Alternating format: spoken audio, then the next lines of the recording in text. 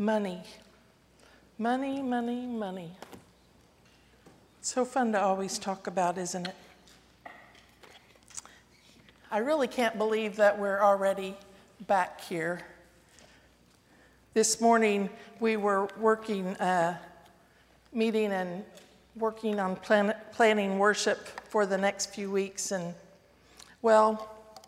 6 weeks we start Advent. I don't know if that has sunk into you all yet, but it sunk into us this morning. 6 weeks till Advent. So here we are again, this month of stewardship, because we have to complete a 2020 budget in a couple of weeks. So I'm talking about money. For those of you who haven't been here, I'm leaning on this book called The Soul of Money. I know it sounds like I'm trying to sell it. I'm not, but it is a wonderful book that has really influenced me a lot. And so I encourage you, if you would like to read it, to get it. It's a wonderful book. And while I'm not concentrating on giving, I'm trying for us to look at money and what role it really plays in our life each and every day. I talked to you and you listened to me talk about money and how it is literally part of everything that we do. It influences almost every decision that we make. Then last week I talked about how we've all bought into this myth that there's not enough. So we all have to fight to get it while the getting is good and before someone else gets it. And that's why people camp out to get new phones or PlayStation 4s to be the first to get them. Maybe we could believe that there could be enough if we're willing to help one another rather than compete with one another. To let go of that myth of scarcity opens us to the surprising truth of sufficiency. That's what I want to talk about today, sufficiency. Now, please understand, sufficiency isn't a measure. It's something that is inside of us, that we acknowledge, that we decide that we are enough and there is enough. It's something we choose in the midst of our circumstances. Sufficiency doesn't mean that we shouldn't strive or we shouldn't aspire. Lynne Twist in this book says that sufficiency is an act of generating, of distinguishing, of making known to ourselves the power and the presence of our existing resources and our inner resources. Sufficiency is a context we bring forth from within that reminds us that if we look around us and if we look within ourselves, we'll find what we need. If we could allow ourselves to experience this sense of sufficiency, then we could look at life from a point of wholeness rather than a need to complete ourselves. Sufficiency makes us want to share, makes us want to give. It makes us want to use the resources that flow through our lives, our time, our money, our wisdom, our energy. At whatever level those resources flow, it makes us want to share them. If we can let go of that need to have to get, to have to obtain, then we can take all the energy and intention and invest it in what we have. It's kind of backwards from what you would think I would be preaching right now, right? Which is, let's get as much as we can get. I'm not saying that this world has everything we need, so we shouldn't take care of it. We need to use our resources wisely. But I am saying that we need to work together so that everyone has all the resources rather than the haves and have-nots. This struggle for sufficiency really has nothing to do with stuff or money. It has everything to do with your relationship with stuff and money. That feeling that I have to get before there's nothing left for me. There are people all over this world who have more than most of us can ever imagine having. There is a powerful story in this book that is really too long for me to share all of it with you, but let me kind of paraphrase it a little.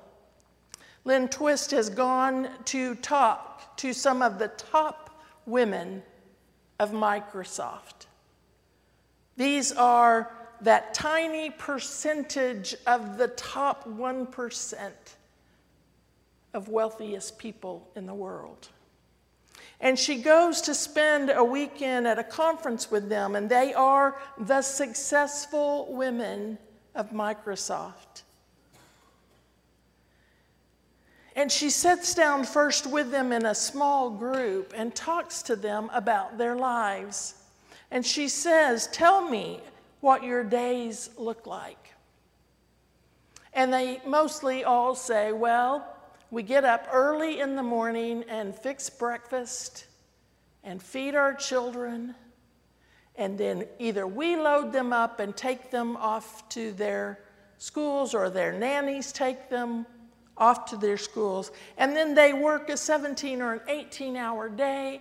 They come home at 10 or 11 o'clock, kiss their sleeping children on the head, sometimes work a little longer, go to bed, and get up and start the day all over." And this happens 6 days a week. 1 day a week, they work from home. Very few vacations. These women have all the resources they need, all the money they need. They have the best nannies, the best child care. Their kids are involved in the best after-school programs. They don't go on vacations. Their weekends are filled with work. None of the women could share about friends that they have or that they spend time with. Most of them couldn't even talk about their families. But they all had one thing in common. They were going to work really, really, really, really hard until they could retire and enjoy life. But by then, their children would be grown,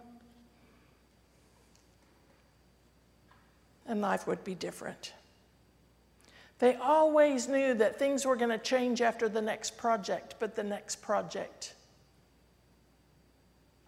never ended. Then Lynne began to share with these women about women she had met in other countries, women that she had worked with who were living in resource-poor situations. I love that. Lynne says we should never, ever call anyone poor, because that is an internal thing, that we should say people live in resource-poor situations. And so she would tell the story of these women who live in resource-poor situations, and they have children and they work 17 or 18 hours a day, just like the Microsoft women. The difference is they don't have a place to provide for their children, so their children are with them. And they involve their children in the work.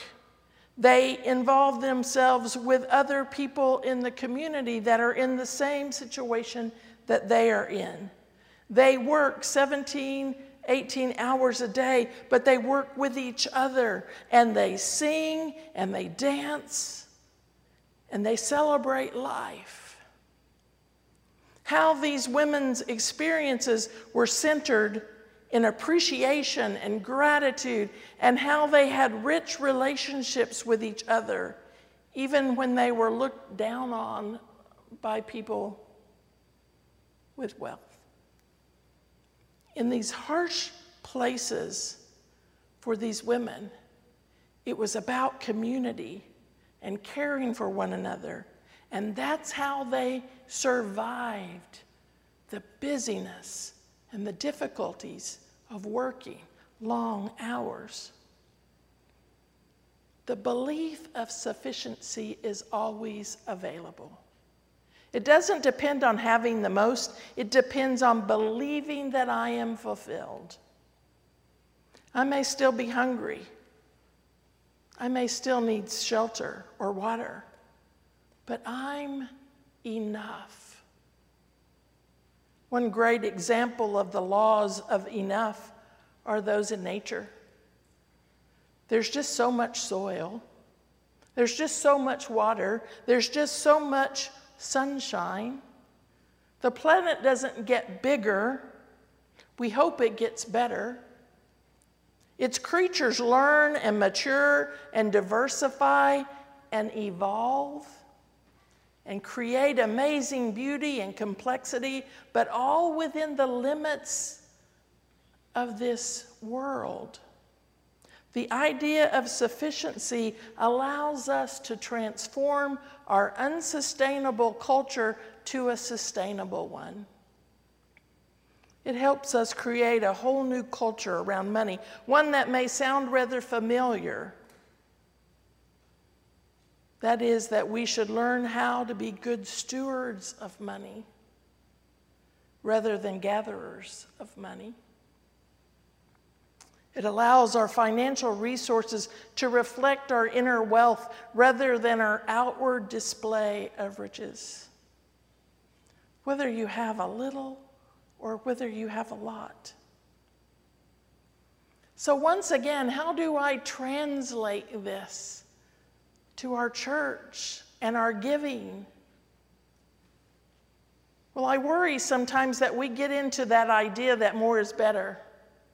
We want more people. We want more money. We want more activities. We want more people to help. And those are all facts of life and true. We get discouraged when people aren't here. We get down when people don't come to activities. We work tireless hours to make things happen around here, and all of it is good. But we need to take a moment to look at our reasoning. Do we want people here because it's more comfortable to have the sanctuary full? Or do we want people here to hear the Word of God, to hear the message proclaimed? Do we want more activity so we can have fun and do more as a community? Or do we want to be here to support one another and to hold one another up and to minister to one another? Do we want more money so we can look better and pretty things up or do we want to be able to spread the kingdom of God in our community? Our scripture today calls us to proclaim the message. And what message is that?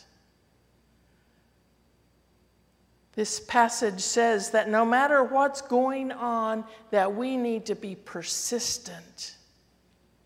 Are we persistent in our message that God is our creator, that Christ is our salvation?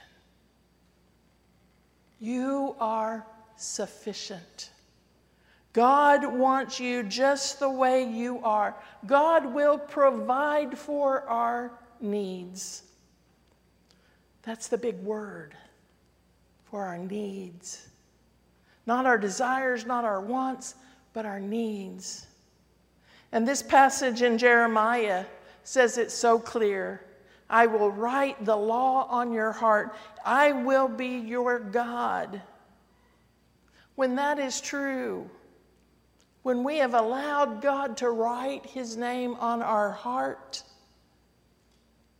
then the resources that flow through us, whatever those resources may be, maybe it is money, but maybe it's love and peace and joy and comfort or caring, all those things that flow through our hearts because we are children of God.